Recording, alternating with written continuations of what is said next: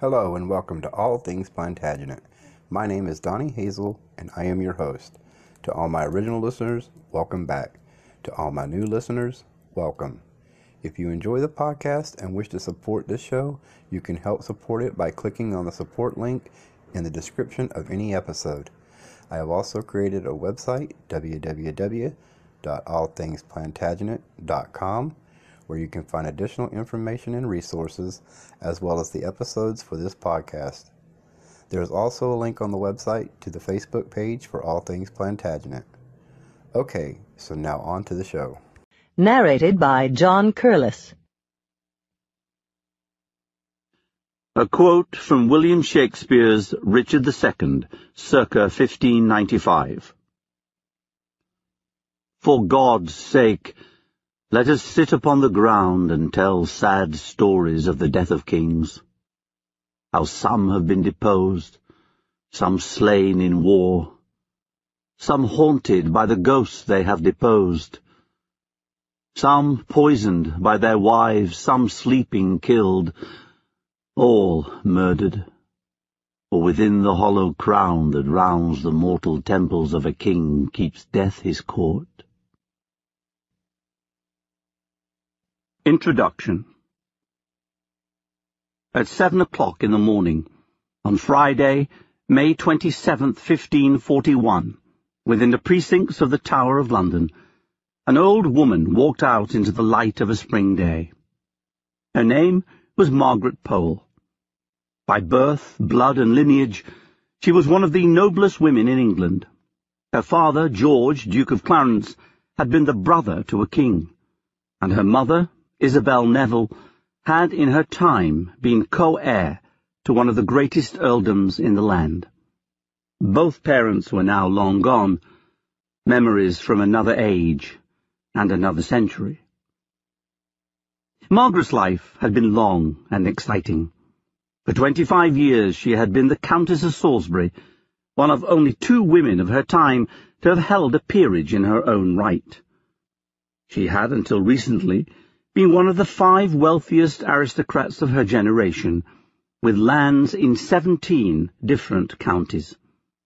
Now, at 67, ancient by Tudor standards, she appeared so advanced in age that intelligent observers took her to be 80 or 90. Like many inhabitants of the Tower of London, Margaret Pole was a prisoner.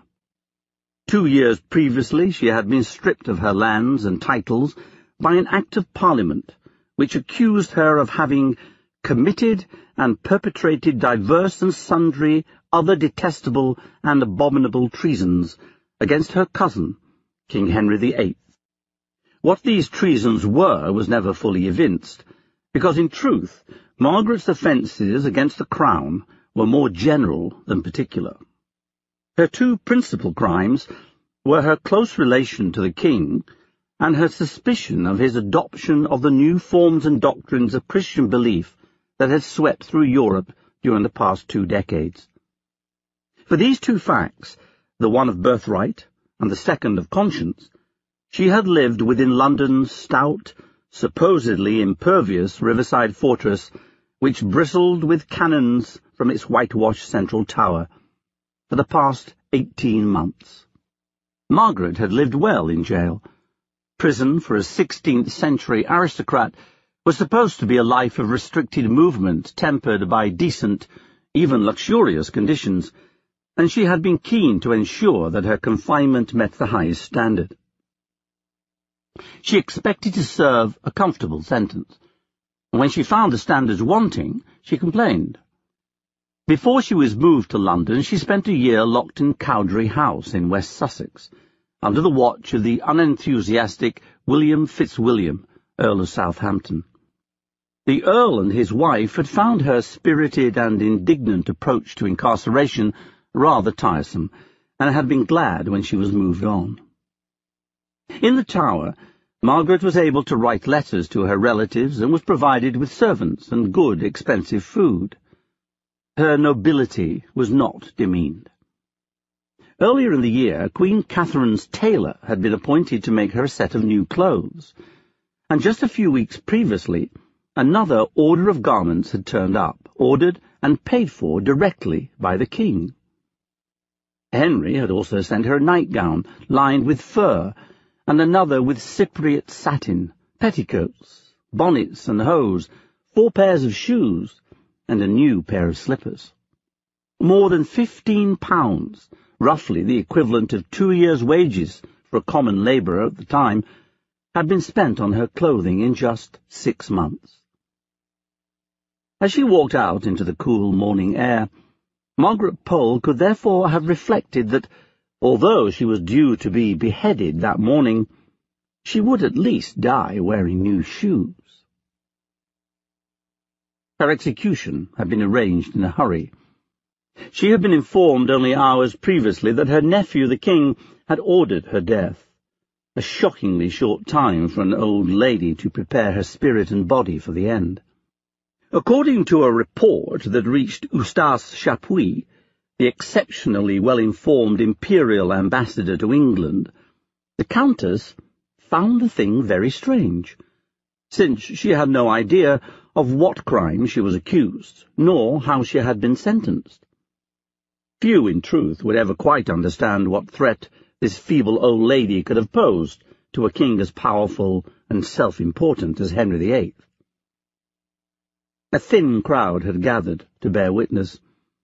They stood by a pathetically small chopping block, erected so hastily that it was simply set on the ground and not, as was customary, raised up on a scaffold.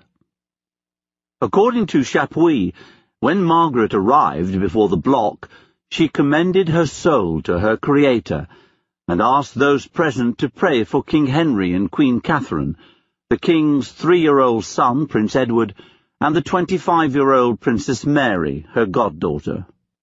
But as the old woman stood talking to the sparse crowd, Chapuis put the number at 150.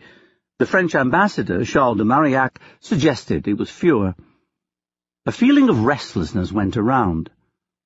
She was told to hurry up and place her neck on the little piece of wood. The Tower's regular executioner wasn't on duty that morning. He was in the north alongside King Henry, who had visited the farthest reach of his kingdom to dampen the threat of a rebellion against his rule. The Tower's axe had therefore been entrusted to a deputy, a man of tender years and little experience in the difficult art of decapitation. Chapuis described him as a wretched and blundering youth. He was faced with a task wildly inappropriate to his years. Only one other noblewoman had been executed in England since the Norman conquest, the king's second wife, Anne Boleyn. She had been beheaded in a single stroke with a sword by a specially imported French executioner. This was not that, and the hapless executioner knew it. When the signal was given to strike, he brought the weapon down toward the block. But he botched the job. Rather than cutting cleanly through Margaret's neck in one stroke, he slammed the axe's blade into the old woman's shoulders and head. She didn't die. He brought the axe down again and missed again. It took several more blows to dispatch her, a barbarous assault in which the inept axeman literally hacked the old woman's upper body to pieces. It was a foul and cruel butchery that would shock everyone who heard of it. "May God in his high grace pardon her soul," wrote Chapuis, for certainly she was a most virtuous and honourable lady. Margaret Pole was at one level just another casualty of the religious wars that dominated the 16th century, in which followers of the old faith, Roman Catholicism, and various splinter groups of the new faith, Protestantism, sought to smite one another into submission. These wars took different forms.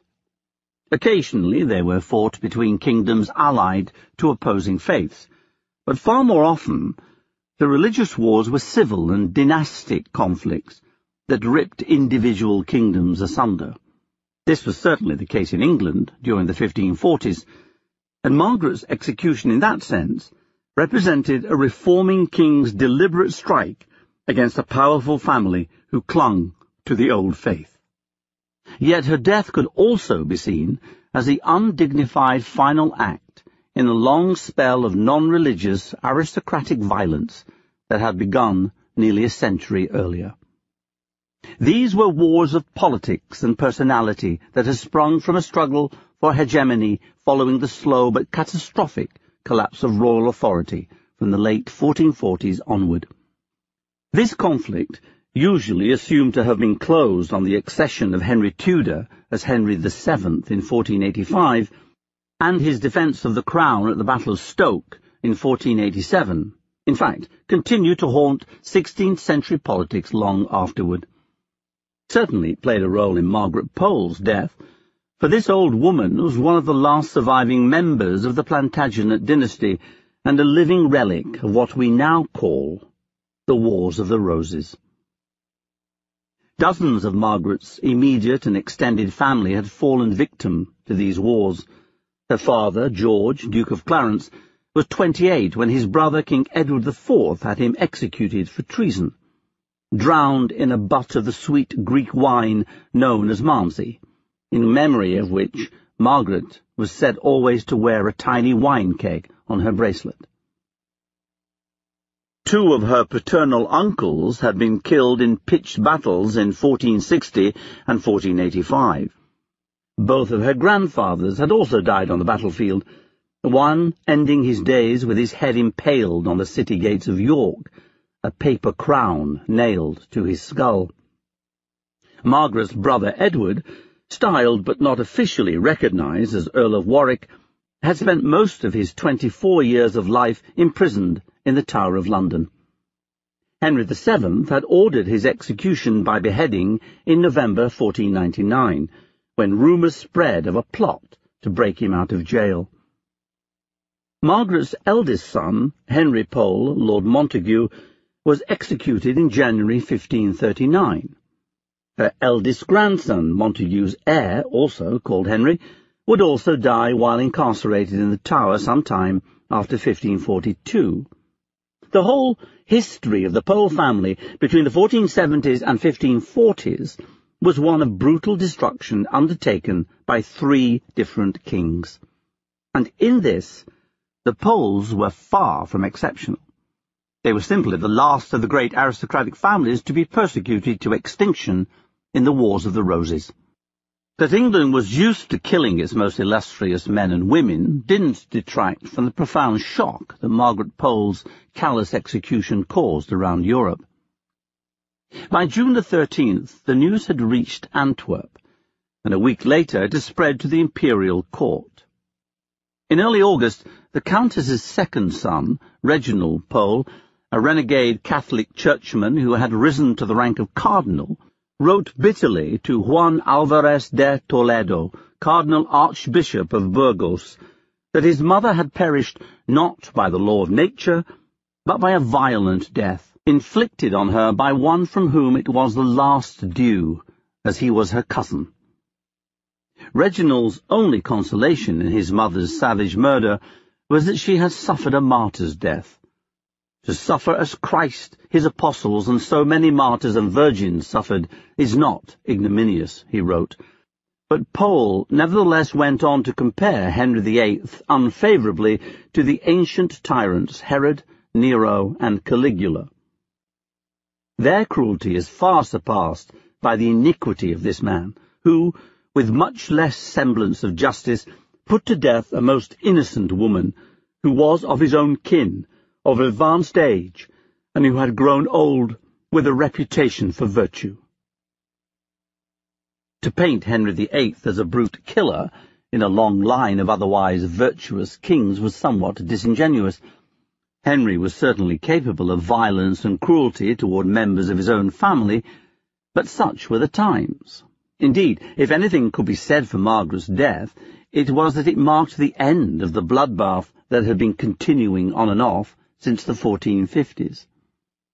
When her poor, mangled body finally dropped to the ground, there remained barely a single drop of Plantagenet royal blood in England, other than the little that flowed in the veins of Henry VIII and his 3 children. Nearly a century of butchery was coming to an end, not by choice, but by default.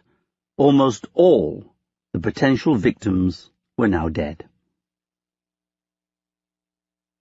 One of the earliest recorded uses of the phrase "the Wars of the Roses" came from the pen of the 19th century British writer and royal tutor Maria Lady Calcott.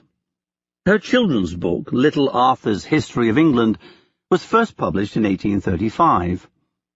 In describing the violent upheaval that convulsed England in the 15th century, Calcott wrote, "For more than 30 years afterwards, the civil wars in England were called the Wars of the Roses."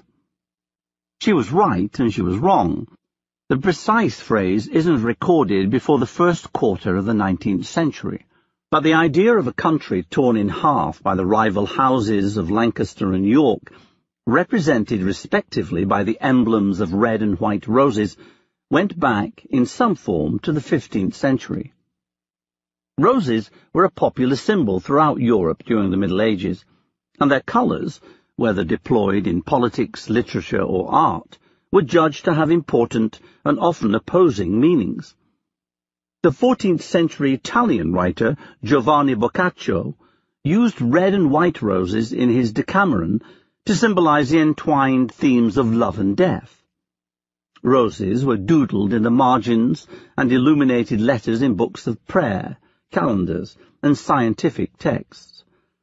Aristocratic families in England had included roses in their heraldic badges since at least the reign of Henry III in the 13th century. King Edward I had sometimes displayed the golden rose as a symbol of monarchy.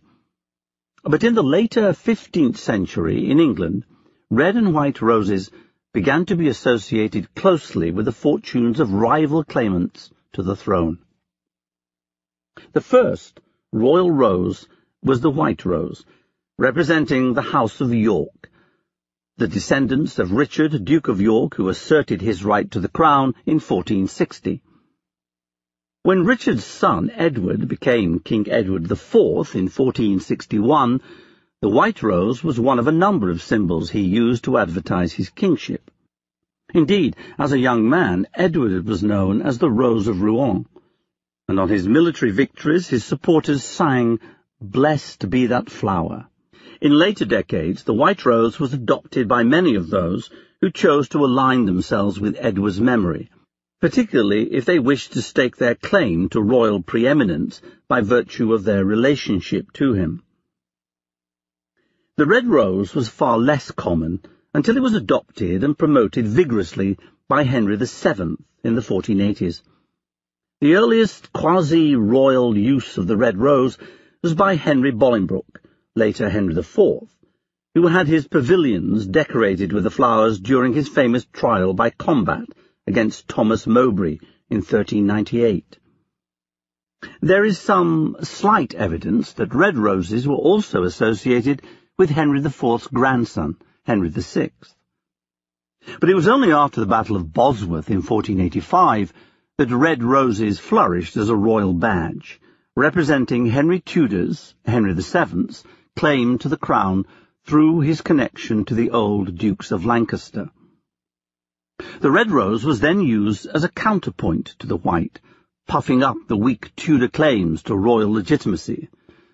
"To avenge the white, the red rose bloomed," wrote one chronicler, studiously following the party line after Bosworth. As king, Henry VII had his scribes, painters, and librarians plaster documents with red roses, even going so far as to modify books owned by earlier kings so that their lavish illuminations included roses of his own favoured hue.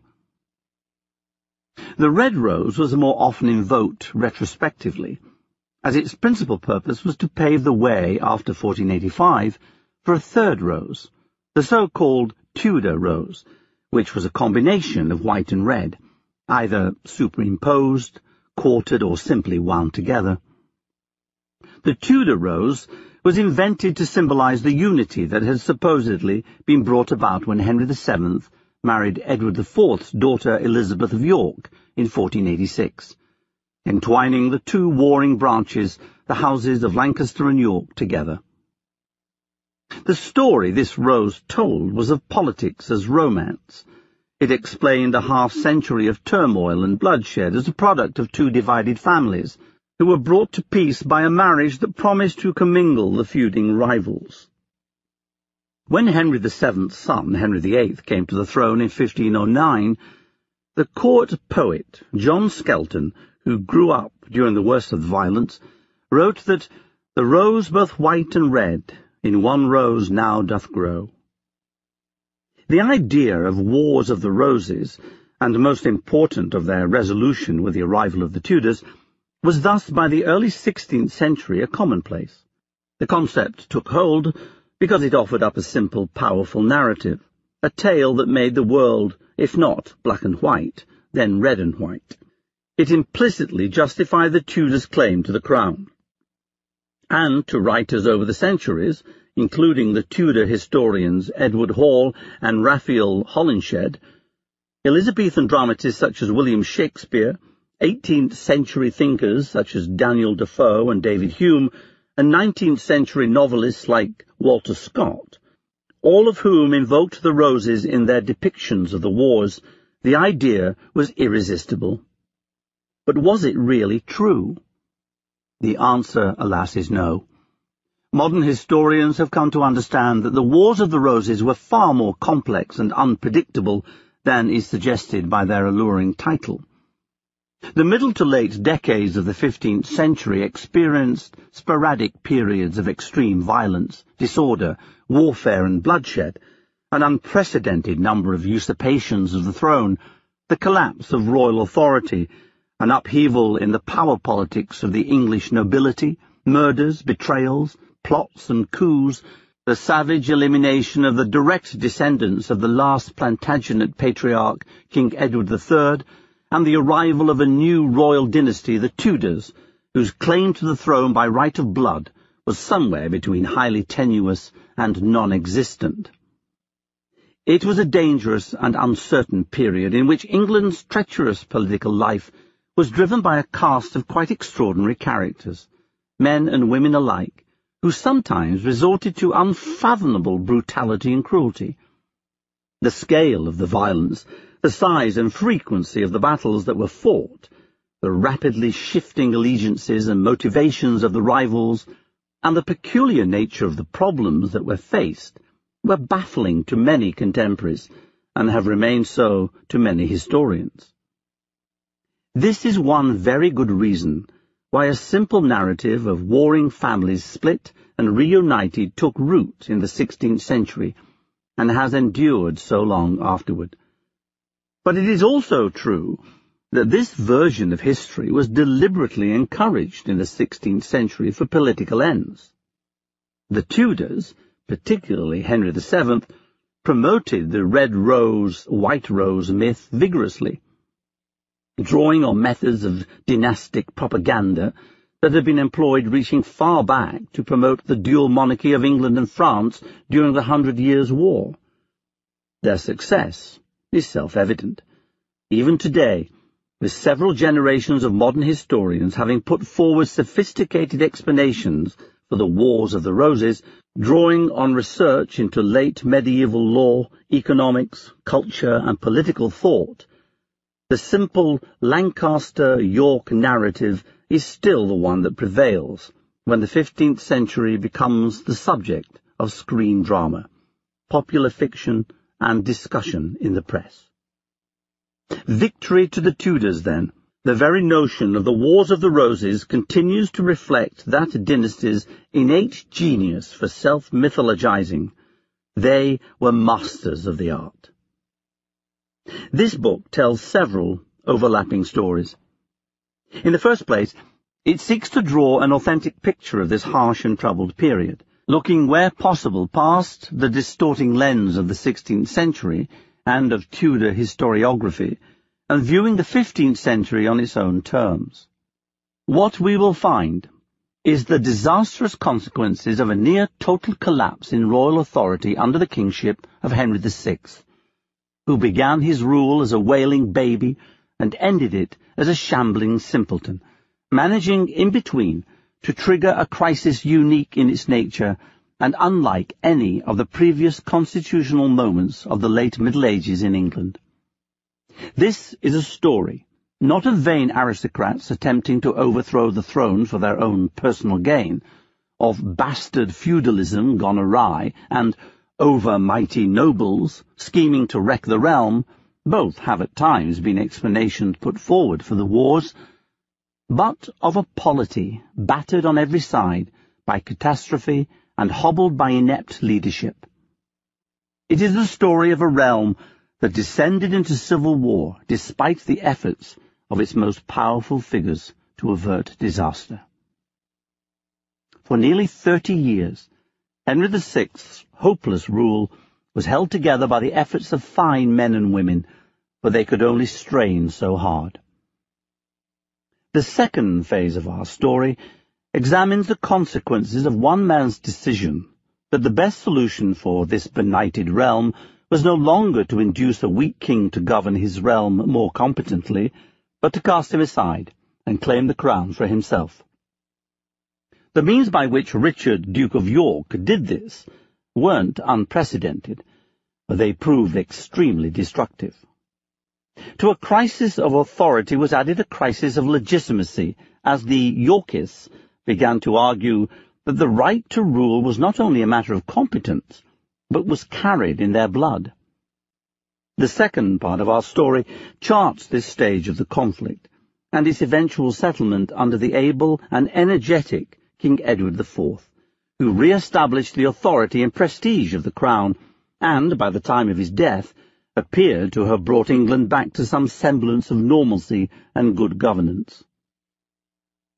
The third part of our story asks the simple question: how on earth, from this point, did the Tudors end up kings and queens of England?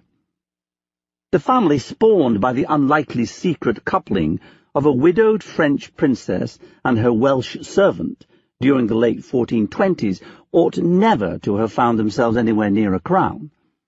Yet, when Edward IV died in 1483 and his brother Richard III usurped the crown and killed Edward's sons, the Tudors suddenly became extremely important. The third strand of our story tracks their struggle to establish their own royal dynasty, one that would become the most majestic and imperious dynasty that England had ever known. Only from the slaughter and chaos of the 15th century could such a family have emerged triumphant, and only by continuing the slaughter could they secure their position. So, as well as examining the Wars of the Roses as a whole, this book drills down into the early history of the Tudors, presenting them not according to their own myth, but as the 15th century really found them. Finally, this book examines the Tudors' struggles to keep the crown after 1485, and the process by which their history of the Wars of the Roses was established, how they created a popular vision of the 15th century so potent and memorable that it not only dominated the historical discourse of the 16th century, but has endured up to our own times. That, then, is the aim. My last book, The Plantagenets, told the story of the establishment of England's great medieval dynasty. This book tells the story of its destruction. The two books don't quite follow chronologically from each other, but they can, I hope, be read as a pair of complementary works. Here, as before, I aim to tell the tale of an extraordinary royal family in a way that is scholarly, informative, and entertaining. And so, to our story. In order fully to comprehend the process by which Plantagenet rule was destroyed and the Tudor dynasty established, we open not in the 1450s, when politics began to fracture into violence and warfare, nor in the 1440s, when the first signs of deep political turmoil emerged, not even in the 1430s, when the first English ancestors of the Tudor monarchs were born. Rather, our story starts in 1420, when England was the most powerful nation in Western Europe, its king the flower of the world, and its future apparently brighter than at any time before. A time when the idea that within a generation England would be the most troubled realm in Europe would have been little short of preposterous. As with so many tragedies, our story opens with a moment of triumph. Let us begin. Dan Jones, Battersea, London, February 2014. Part 1. Beginnings, 1420 to 1437. A quote from King Henry VI, aged 17 months. We were in perfect health. Chapter 1. King of all the world. She was married in a soldier's wedding, shortly before midday on Trinity Sunday in June 1420. A large band of musicians struck up a triumphant tune as the elegant parish church of Saint-Jean-au-Marché in Troyes, filled with splendidly dressed lords, knights, and noble ladies, gathered to observe the union of two great families who had long been set against each other. The Archbishop of Sens conducted the solemn proceedings in the traditional French fashion as Catherine de Valois, youngest daughter of the mad King of France, Charles VI, and his long-suffering wife, Isabeau of Bavaria, was wedded to Henry V, King of England. Catherine was 18 years old. She had delicate features, a small, prim mouth and round eyes above high cheekbones. Her slender neck bent very slightly to one side, but this was a lone blemish upon the fine figure of the princess in the flush of youth. The man she was about to marry was a battle-hardened warrior. He had a drawn, clean-shaven face, pursed lips and a long nose, characteristic of the line of Plantagenet kings from whom he was descended. His dark, slightly protruding eyes bore a close resemblance to those of his father, Henry IV. His hair was cropped fashionably short to show the scars on his face, including one deep mark dating back to a battle fought when he was just 16, when an arrowhead lodged deep into his cheek, just to the right of his nose, and had to be cut out by a battlefield surgeon. At 33, Henry V was the finest warrior among the European rulers of his day. His appearance, on his wedding day, was appropriately grand. Great pomp and magnificence were displayed by him and his princes, as if he were at that moment king of all the world, wrote the high-born and well-connected French chronicler Enguerrand de Monstrelet. The war-torn countryside around Troyes, the ancient capital of the French county of Champagne, 100 miles southeast of Paris, had been bristling for a fortnight with English soldiers. Henry had arrived in town on May the 20th, accompanied by two of his three brothers, Thomas, Duke of Clarence, and John, Duke of Bedford, a large number of his aristocratic war captains, and some 1,600 other men, mostly archers. There was no room for them within the town walls, so most of Henry's regular men had been quartered in nearby villages. The king himself was staying in the western half of town, at a smart hotel in the marketplace called La Couronne, the Crown. From this base he conducted himself in high majesty during negotiations for a final peace between the warring realms of England and France. In the 7 years that had passed since the death of Henry IV, in 1413, Henry had settled an anxious realm. His father's reign had been beset by crises, many of them stemming from the fact that in 1399 he had deposed the ruling king Richard II, and subsequently had him murdered following an attempt to rescue him from jail. This was the violent beginning to an unstable reign. Richard hadn't been a popular king, but Henry IV's usurpation had triggered a crisis of legitimacy. He had suffered ongoing financial problems, a massive insurgency in Wales under Owain Glyndŵr, and a series of northern rebellions, during one of which the Archbishop of York was beheaded for treason. He had been very ill for long stretches of his reign, which had led to clashes with his sons, particularly the young Henry, as they strove to exercise royal authority on his behalf. For all that Henry IV had tried to govern as a mighty and authoritative king, he had found himself reliant on the men who had helped him acquire the throne in the first place, principally his retainers from the Duchy of Lancaster, which had been his private landholding before he was crowned. This caused a long-running split in English politics, which only his death could remedy. It came after his final illness in the Jerusalem chamber of the abbot's house in Westminster on March the 20th, 1413. The accession of Henry V, king by right rather than conquest, reunited England under an undisputed leader. Henry was a vigorous, charismatic, confident king, an accomplished general, and an intelligent politician. His reign was notable for success in almost every area of government and warfare. Early on, he made significant gestures of reconciliation, offering forgiveness to rebels of his father's reign, and exhuming Richard II from his burial place in King's Langley, Hertfordshire, and transferring his remains to the tomb Richard had commissioned alongside his first wife, Anne of Bohemia, in Westminster Abbey. The central mission of his reign was to harness his close relations with his leading nobles to lead a war against France. In this, he had been wildly successful. In less than 2 years of fighting, Henry had pushed English power farther into the continent than at any time since the rule of Richard the Lionheart, more than 2 centuries before. Catherine's marriage to this energetic young warrior king represented the culmination of this audacious foreign policy. Kings of England had been fighting their French cousins for centuries, but only rarely with real success. Since 1337, the two kingdoms had been engaged in a period of particularly bitter hostility, which we now call the 100 Years' War.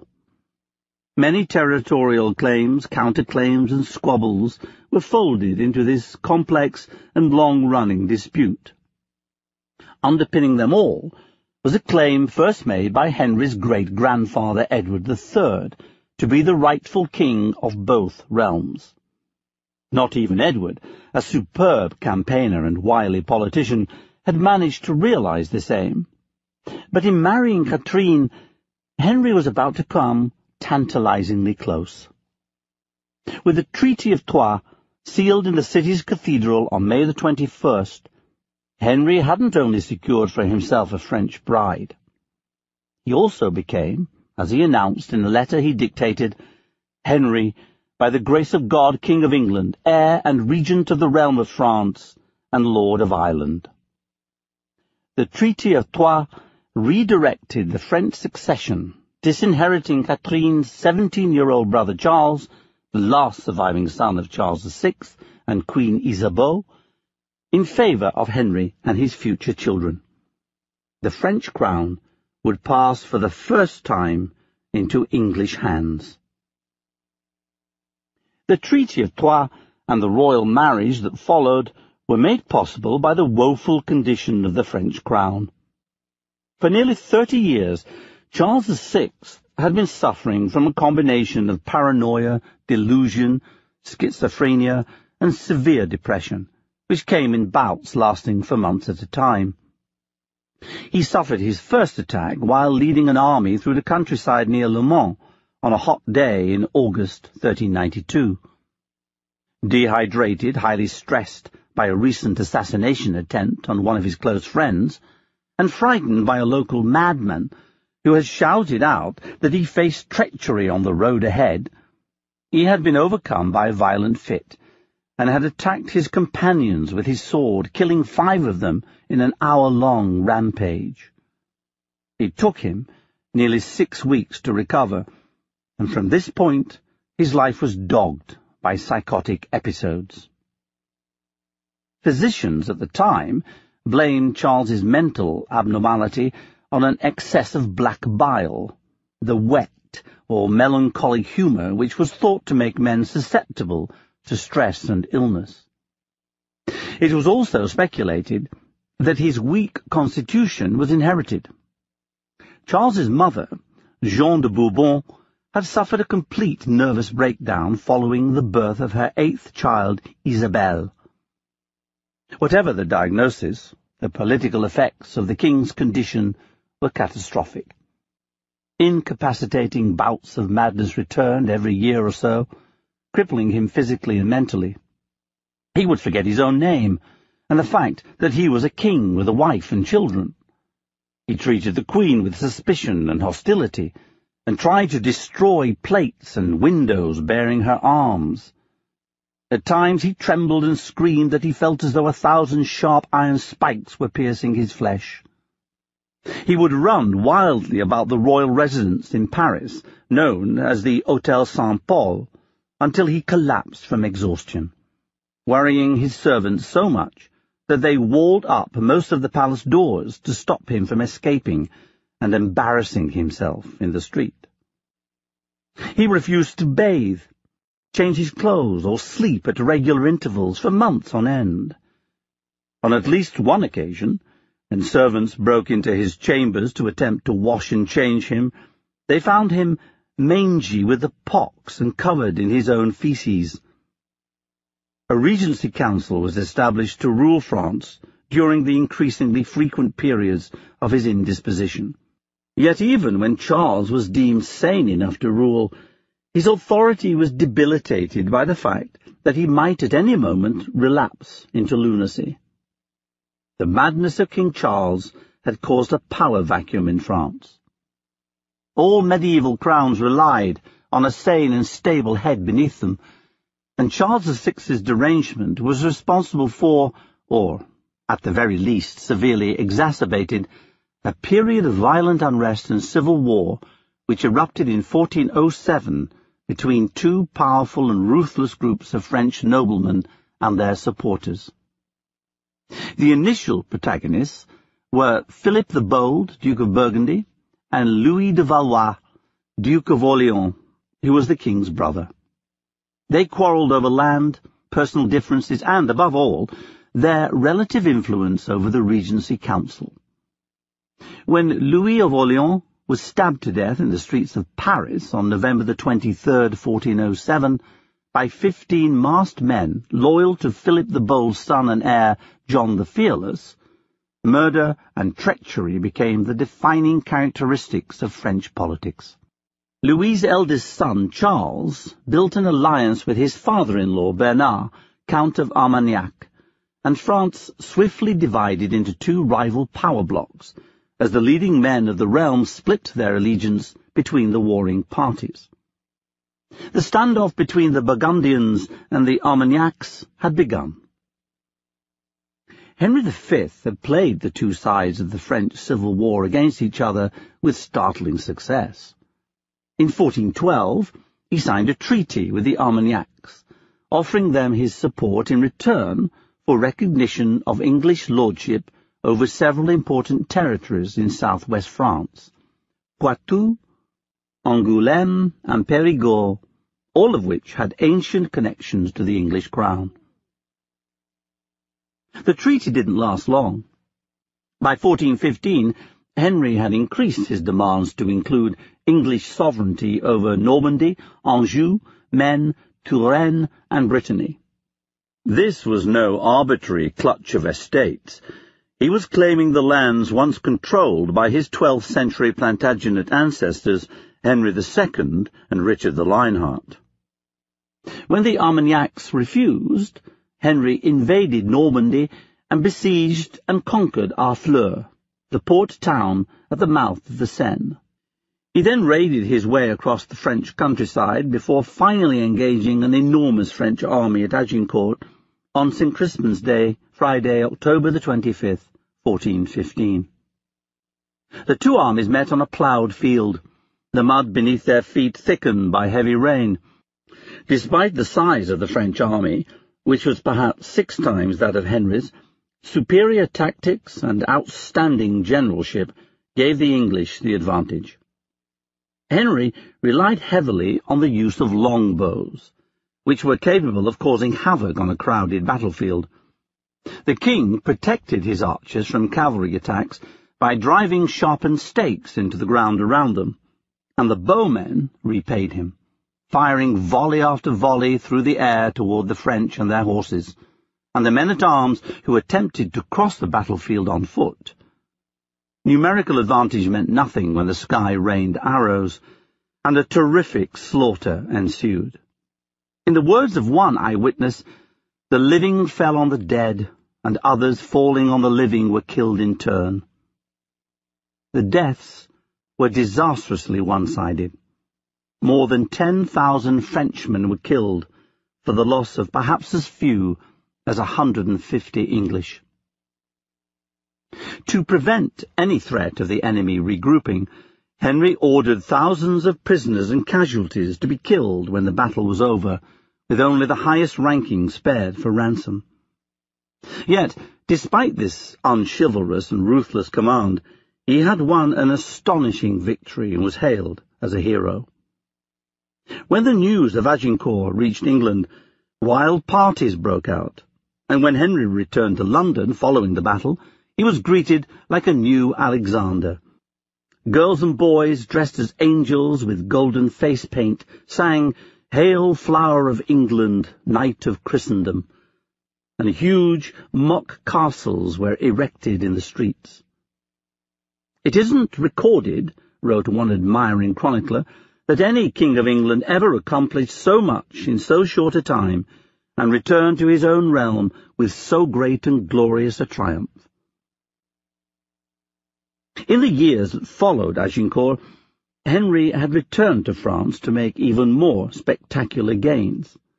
In July 1417 he launched a systematic conquest of Normandy, landing in the mouth of the river Touques, before besieging and brutally sacking Caen, followed by the important military towns of M, C, Argenton, Alençon, Falaise, Avranches, and Cherbourg, along with every significant town and castle in between. Rouen, the capital of the duchy, was besieged and starved inhumanly into submission between July 1418 and January 1419. Refugees cast out of the city were refused passage through the English lines and simply left to die of hunger in no man's land. By the late summer, Henry had become the first English king effectively in command of Normandy since his ancestor King John had been chased out by Philip II of France in 1204. Paris lay within his sights. With the English menacing their way down the Seine toward the French capital, all of France descended into terrified chaos.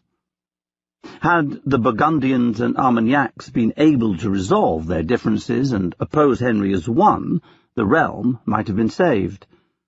They couldn't. At a crisis meeting held between the factions on a bridge in the town of Montereau on September the 10th, 1419, John the Fearless, Duke of Burgundy, who had claimed control of the king, queen, and court, was murdered by an Armagnac loyalist who smashed his face and head with an axe. Many years later, the Duke's skull was kept as a curiosity by the Carthusian monks at Dijon. The prior of the monastery, showing the skull to the visiting King François I, explained that it was through the hole in his cranium that the English had entered France. Queen Isabeau and the Burgundians now viewed any other end to the war as preferable to making peace with the detested and treacherous Armagnacs. They sued for peace with Henry, offering him the greatest gift in their possession, the French crown. Charles VI was so far gone that he was quite unfit to take part in the negotiations pertaining to the future of his own crown. The peace was sealed in the Cathedral of Troyes on May the 21st, 1420. Its very first clause provided for the marriage of the Princess Catherine and Henry V, King of England, and now heir and regent of the realm of France. Catherine's marriage was therefore momentous for both royal houses. French princesses had married Plantagenet kings before. Indeed, It was a union between Edward II of England and Isabella of France in 1308 that had mingled rival royal blood sufficiently to provoke the 100 Years' War in the first place. Never before, however, had an English and French dynasty come together with the specific aim of settling their two crowns on a single king, as would now be the case, whenever the merciful death of the poor, demented 51-year-old Charles finally came. The ceremony had its moments of splendor. One later chronicler recorded that on their betrothal Henry had given Catherine a beautiful and priceless ring as a token of his esteem. He certainly gave a generous cash gift of 200 nobles to the church in which they were married. French protocol was followed, so a procession would have made its way on the night of the wedding to the couple's chamber, where the archbishop blessed the royal bed and gave them soup and wine for their supper. When Henry's English guests wrote letters home, they referred to the celebrations in only the most cursory fashion. There were more important matters at hand. Immediately after the couple was married, the king told the knights in his company that they would be leaving Troyes directly the next day to lay siege to Sens, a day's march to the west, where Catherine's brother Charles, now a pretender to the throne, was ensconced with his Armagnac supporters. There would be no ceremonial jousting held to mark the royal wedding. According to a Parisian diarist of the times, Henry told his men that fighting for real at Sens was of infinitely greater value than the mock battle of the tournament field. We may all tilt and joust and prove our daring and worth, for there is no finer act of courage in the world than to punish evildoers so that poor people can live. As Henry and his followers marched off to pursue their long and bloody war, Catherine was allowed to travel with her mother and father. She spent the winter watching her husband's men move from town to town, laying sieges and either starving or slaughtering their enemies into submission. On December 1st, 1420, she watched as her father accompanied Henry on his first formal entry into Paris, where the Treaty of Troyes was formalized, and the official process of disinheriting her brother, referred to in official English documents as Charles bearing himself for the Dauphin, was completed. 2 months later, Catherine set sail from Calais for Dover, leaving behind the country of her birth to begin a new life across the sea. She landed on February 1st, 1421, and immediately prepared for her coronation. The England in which Catherine arrived early in 1421 was a strong, stable realm, more politically united under Henry's leadership than perhaps at any time in its history.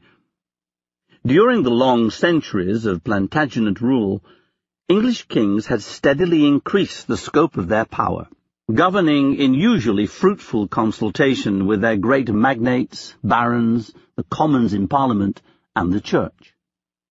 England was unmistakably a war state, taxed hard to pay for adventures overseas, but in the aftermath of Agincourt and the steady succession of victories that followed, the realm endured its financial burdens, buoyed by a strong sense of triumph. Although Thomas Walsingham, a monastic chronicler based in St. Albans, Hertfordshire, wrote that the year preceding Catherine's arrival had been one in which there had been a desperate shortage and want of money, even among the ordinary people, there were scarcely enough pennies remained for them to be able to lay up sufficient supplies of corn. He noted that it was also a year of fertile crops and a rich harvest of fruit.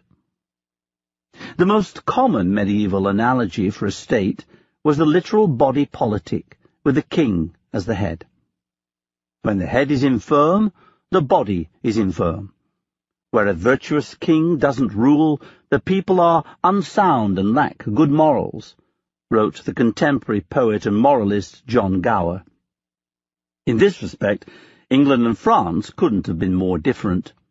Henry was without doubt a virtuous, perhaps even a virtuoso king, and his realm had accordingly flourished. Henry had enjoyed a thorough political education in adolescence that in adulthood manifested itself in strong and capable kingship, based confidently on his birthright. He was personally charismatic, liked and trusted by his leading nobles, and successful enough in war to create a tight-knit military fraternity. He had 3 loyal and able brothers, Thomas, Duke of Clarence, John, Duke of Bedford, and Humphrey, Duke of Gloucester, all of whom were of great value both in governing the realm and pursuing the war abroad.